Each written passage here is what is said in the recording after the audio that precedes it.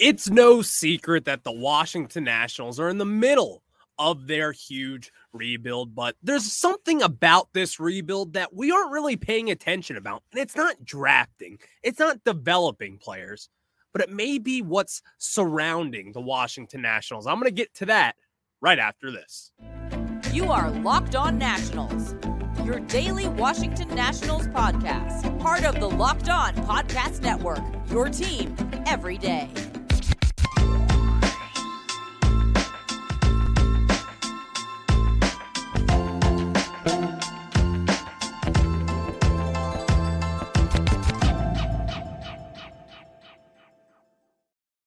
And today's episode is brought to you by FanDuel Sportsbook, the official sportsbook of Locked On. Make every moment more. Visit FanDuel.com/LockedOn today to get started. And we're going to get started by thanking you guys for making Locked On Nationals your first listen every day, as we are free and available wherever you get your podcast. I'm your host, Ryan Clary, and we have taken our passion, including myself, me, myself, and I, so it's our passion in the podcast form with the Locked On Podcast Network, where you get your team every single day. And guys, we know this. Every single day for the next few years, we know the Nationals are in the thick of a rebuild. And I thought about this the other day.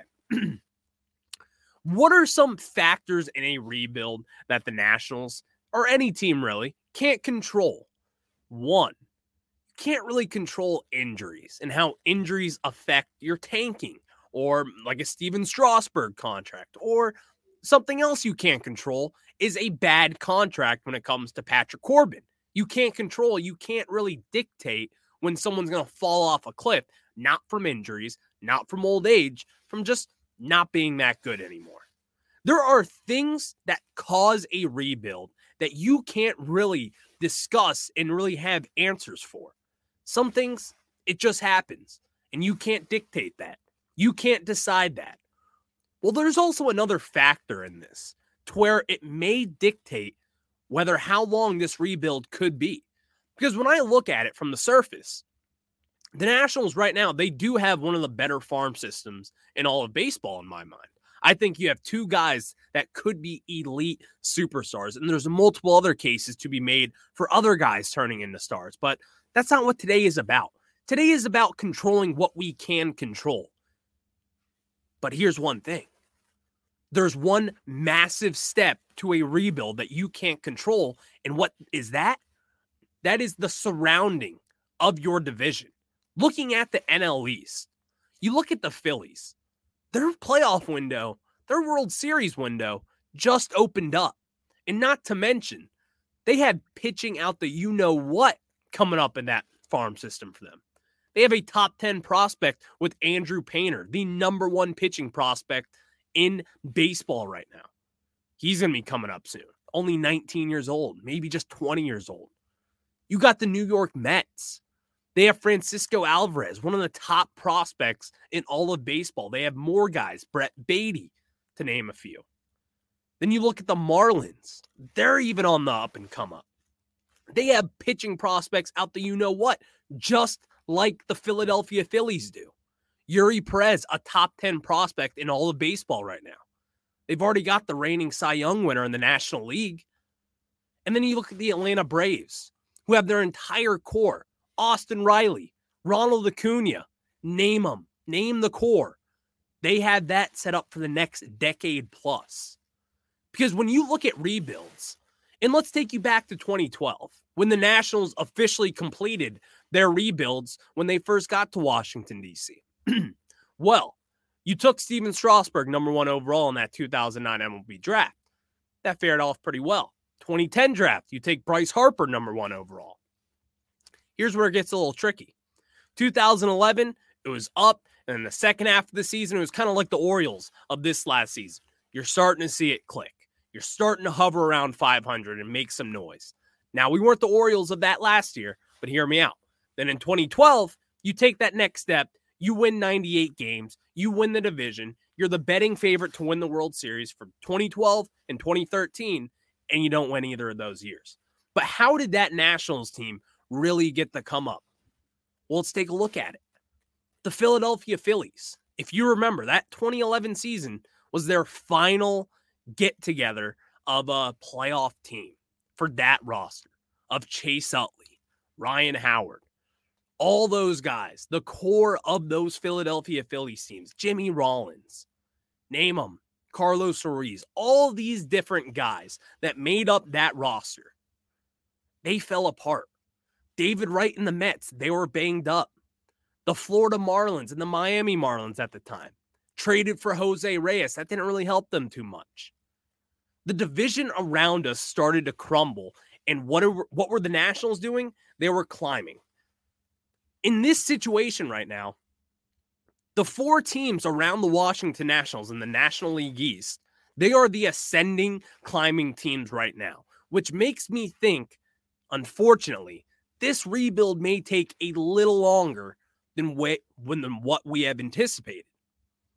And I say that, and it's a tough thought, because I sit here and think, and I'm like, well, you got James Wood, you have Elijah Green, you have Robert Hassel, Christian Vaquero, Cade Cavalli, Josiah Gray, Mackenzie Gore, all these different guys that fit in the puzzle piece of making a good, well-rounded baseball team. But here's the thought. We haven't really talked about how good the National League East is around us. Now, the Marlins aren't in the same categories when it comes to the Mets or the Braves or even the Phillies at this point. Those 3 teams are far better than the Marlins and the Nationals, of course, this second. But they have a window right now to where if you look at all 3 of those 3 teams in particular, the Mets, where they have an owner that's willing to spend. And if you don't know that about the Yankees, they've been willing to spend for years now. They don't really do the rebuild thing. They spend. Well, guess what? The New York Mets are that and more. You look at the Braves. They've got a whole decade window. And plus, unlike any other system in baseball, they still have produced the talent year after year. And then you look at the Philadelphia Phillies. They have Trey Turner, Bryce Harper, Alec Boehm. They got the pitching, Zach Wheeler, all these different guys, Aaron Nola. You name them, they have the talent. And they spent on Trey Turner, in my opinion, the best shortstop in all of baseball. So all of this to say, this rebuild that the Nationals are currently in may take a little longer than what we have anticipated. Because I look at this, and I truly believe next year in 2024, I think the Nationals could and should win 70 plus games this upcoming year. That's what I do look at that as. In 2024, 70 plus wins. This year, we're probably going to be scratching the floor at about 100 losses. We understand that. But then again, when are we going to start to see the growth? In next year, I would project that to be like, hey, this is when we're going to be in 2011, which is 2024. And if you know what I'm referencing with 2011, as I was saying, that's when we started to see it click. And then in 2025, that's when we'll take off. But I think it could be a little more delayed with that just because of how good the division is around us and how good they will be for years to come. Now, talk to me in a year from now, it may look a little different. Things may look a little different. Trey Turner may have fallen off. Maybe Max Scherzer and Justin Verlander aren't what they thought they would be back in 2018 or wherever.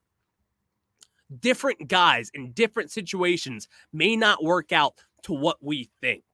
But then again, it's tough to look at all 3 of those teams and even the 4 teams, if you count the Marlins, and their pitching, because we do know this. As Nationals fans, as baseball fans in general, pitching wins in October. Defense wins in October. Those things matter. And they matter. Maybe defense doesn't matter more than offense, but pitching certainly. If you don't have pitching, guess what? You're toast in the playoffs. Absolutely toast. Your pitchers need to be on. They need to be firing. And most importantly, it needs to be effective.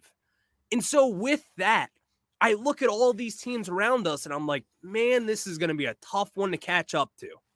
Because just looking at the NL East, they are miles ahead of us right now. And while we are on the come up, in my opinion, it seems a little quick, But if we didn't trade away Juan Soto, then we wouldn't be talking about this team on the come up, because all these prospects that we would have gotten, Cade Cavalli would be in the major leagues. He wouldn't be a prospect. You would have Brady House still as your number one guy. TJ White would be up there as well. Then Elijah Green, of course, the top 5 pick of this last year's draft. That would be our farm system. Not James Wood, not Robert Hassel, not Yarlin Susana. All these guys, it would be a completely different story. And who knows? If you don't sell at the deadline, you may not have Keibert Ruiz. You may not have Josiah Gray. And these are all what-if scenarios. But then again, when projecting a rebuild, people don't counter the fact that the National League East is filthy. And some of these teams are set up. And really, if you make the argument, like I do, I think the Braves, the Phillies, and the Mets, I think they all have a decade window that's wide open right now. And that is a tough pill to swallow, I will say. But then again, you got to swallow it, because I think that's what we are in. So how long do I think this rebuild could and should take? Well, that's something we'll get into in the offseason. But just from looking at it from this perspective, it may take a little longer than what you think. Because by looking at the talent that we have now in our farm system, trying to project some things and when guys will come up, some guys may not be that good, I would look at this thing and be like, yeah, I think by 2024 and 2025, that's when we start seeing things click. We start seeing some results and more wins, especially with the added wild card spot nowadays. It's a little easier to make the playoffs than what you may think. So let's be cautious about this rebuild, and especially looking around the NL East, you got to be careful about what we say, what we think about them, because those are some damn good teams out there. But I do want to get into Corey Dickerson. And of course, Corey Dickerson, he has had a tough offseason on Nationals Twitter. Some guys love him. Some guys hate him. Some people don't like him. It doesn't really matter. But then again, Corey Dickerson does have a role with this team, and it's going to be a much bigger role than you may have anticipated, including myself. I'm going to tell you about what to expect as Corey Dickerson has gotten off to one of the hottest starts in spring training. And I know I say that every other day with a new player, but then again, you look at the numbers for Corey Dickerson. I mean, he's the MVP of spring training so far. So we're going to talk about the season and some expectations to have for him. But first, I got to tell you guys about my friends over at FanDuel. And guys, midway point, the NBA season is here, and now is the perfect time to download FanDuel, America's #1 sportsbook, because new customers get a no-sweat first bet up to $1,000. That's bonus bets back if your first bet doesn't win. Just download the FanDuel Sportsbook app. It's safe, secure, and super easy to use. Then you can bet on everything from the money line to point scores and threes drain. The Wizards were playing last night, and guess what? If you faded the Wizards, you're just like me, and you do what I do. So tonight, we're going to take the Warriors on the money line. Plus, FanDuel even lets you combine your bets for a chance at a bigger payout with a same-game parlay. So don't miss a chance to get your no-sweat first bet up to $1,000 when you go to FanDuel.com/lockedon. That's FanDuel.com/lockedon to learn more. Make every moment more with FanDuel, the official sports betting partner of the NBA.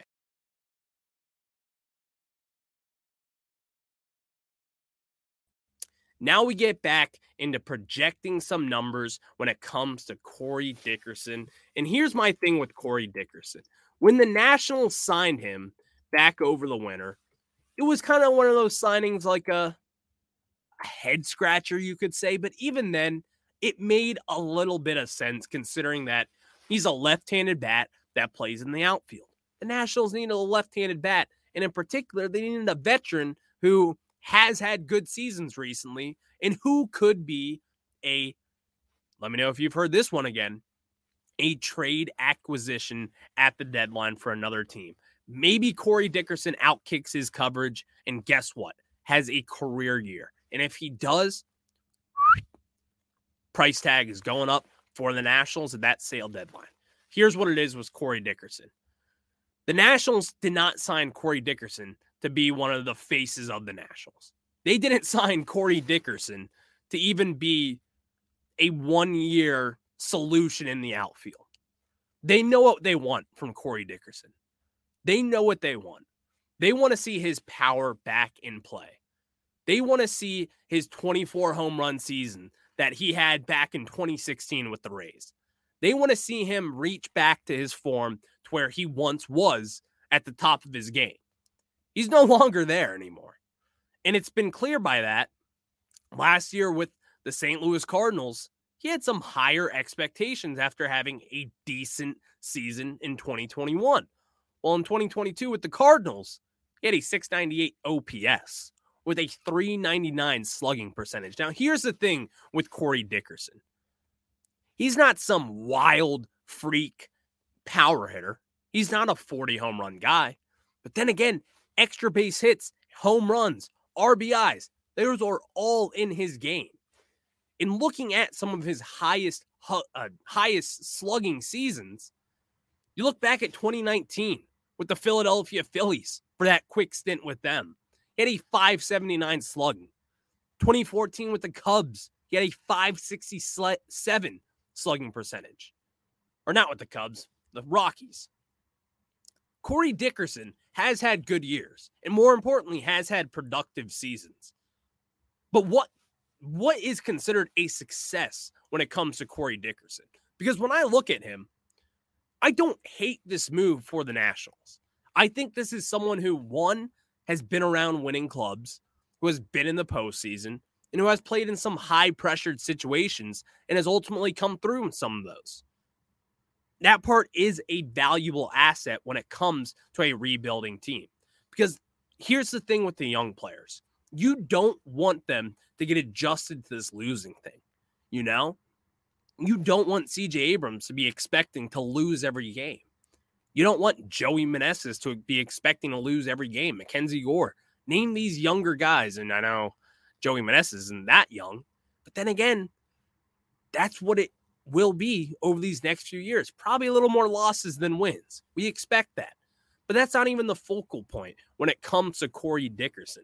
This is what we need from him. We need Corey Dickerson's power back, not only to help us and to help us win, get some wins under the belt, and maybe surprise some people, but also, I'll tell you on a little secret. They don't expect to keep Corey Dickerson. They're not banking on Corey Dickerson to be a monster. They want him to be just fine so they can ship him off at the deadline for maybe an extra arm or two, or maybe another Lane Thomas. Someone like that, or an Alex Call. Who knows? But that's what the Nationals want from him. They want him to show his value and stick to his strengths. And his strength over the years, it has been hitting for power. He needs to get extra base hits again. He needs to be aggressive in the box, because this is someone who also, not only is he a solid power hitter, this is someone who has won a Gold Glove Award just as close as 2018, back with the Pittsburgh Pirates. And he was an all-star in 2017 with the Tampa Bay Rays. This is someone, again, who has hit for power, who has had back-to-back 24-plus home run seasons in the MLB. A left-handed bat at Nationals Park that plays really well.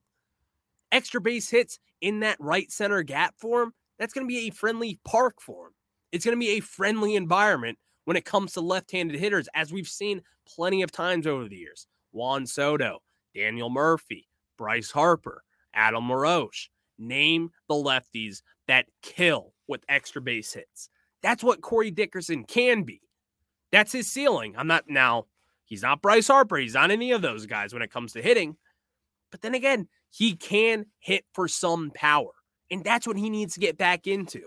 You know, I talk about Trevor Williams a lot in what I expect of him.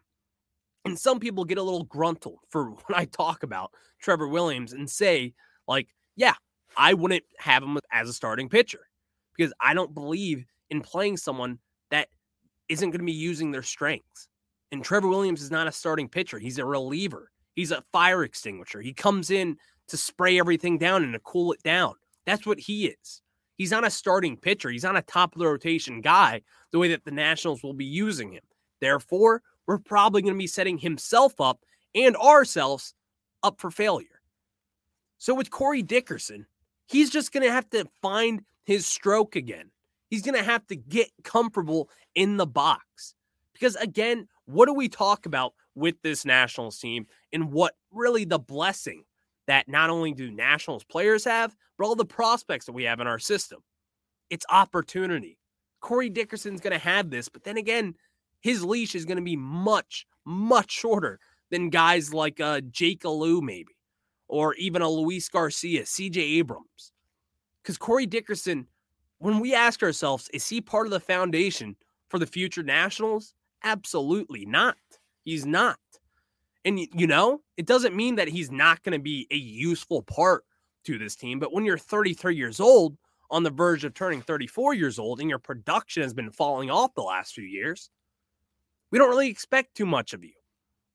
What Mike Rizzo and Davey Martinez, obviously they'll never say this, but what they want from him is to see that power back, is to be a presence in the locker room that actually helps and leads the younger guys in a young, super young clubhouse. That's why they brought in guys like Matt Adams, Big City. They want to establish a clubhouse and a positive locker room. Well, guess what? That's going to be one of Corey Dickerson's main jobs. But then again, back to his on-field stuff, I need to see more power from the guy. Because that's where his value is when it comes to predicting seasons and what Corey Dickerson can do. And I think a lot of people mistake that for what we want to see from him. Corey Dickerson is not going to be some guy who we're going to be relying on day in and day out. Because in fact, I don't want to see him out there too much. But I do realize the factor that we can trade Corey Dickerson. And with that return, whatever it may be, that's just fine. Because let me remind you for the millionth time, who was John Lester traded for? When we shipped off John Lester back at the 2021 deadline, who did we get? You're right, Lane Thomas. You're telling me that a half year of production for John Lester, we got Lane Thomas back. And Lane Thomas isn't some superstar. But then again, we do have to ask our question of, can this guy help us down the line? And the answer is, I'm not sure yet. Maybe not. But then again, the door's not entirely closed for him being a fourth or fifth outfielder down for the next Nationals postseason team. And if you ask me, I guarantee you he's a fourth or fifth outfielder. I even think the conversation could be, is this guy going to be a third outfielder on a team? And that's certainly one to have. I'm not ready to make that argument yet. I need to see more from the Lane train. But then again, just because someone is not that productive doesn't mean he's not going to be worth something at the deadline. Because just because a rebuilding team values someone maybe a little differently when it comes to a veteran presence like Corey Dickerson, we may throw a little more money at him because we understand the fact that, one, you're not going to be spending that much money, and two, you need to fill a role. And the Nationals, when they sign Corey Dickerson, they need a left-handed bat, they need a veteran presence, and they needed an extra outfielder. So that's what they got. Because let's be honest, do we want to sit through another season of Yadiel Hernandez? Do we? No, we don't. We don't want to sit through that. That's why they went to Corey Dickerson. But I did say I promised I would talk about his numbers. And I will say this. Through 4 games so far, he's killing the ball. Absolutely killing the baseball. I feel bad giving Corey Dickerson a hard time for, not being the best player out there. But then again, I got to give the guy credit. He's at least hitting. He's at least showing us something. And when I talk about this, it's kind of tough in a sense. But when you're batting .462 and have an 1115 OPS through 13 at-bats, guess what? You're on a tear right now. Hat tip to Corey Dickerson on a hot start, and that was the expectations for Corey Dickerson in 2023. So thank you guys for making Locked On Nationals your first listen. Now, for your second listen, check out Locked On Fantasy Baseball. Win your league by listening to Matt and Dom every day as they bring you the best fantasy draft strategies. Find Locked On Fantasy Baseball wherever you get your pods and on YouTube. Part of the Locked On Podcast Network, where you get your team every single day. And again, guys, always thank you for tuning in to Locked On Nationals. If you haven't already, follow the account at LO_Nationals over on Twitter. If you haven't followed myself, give myself a follow at Ryan Clary11 over on the Twitterverse. Like we always end it, guys, go Nats.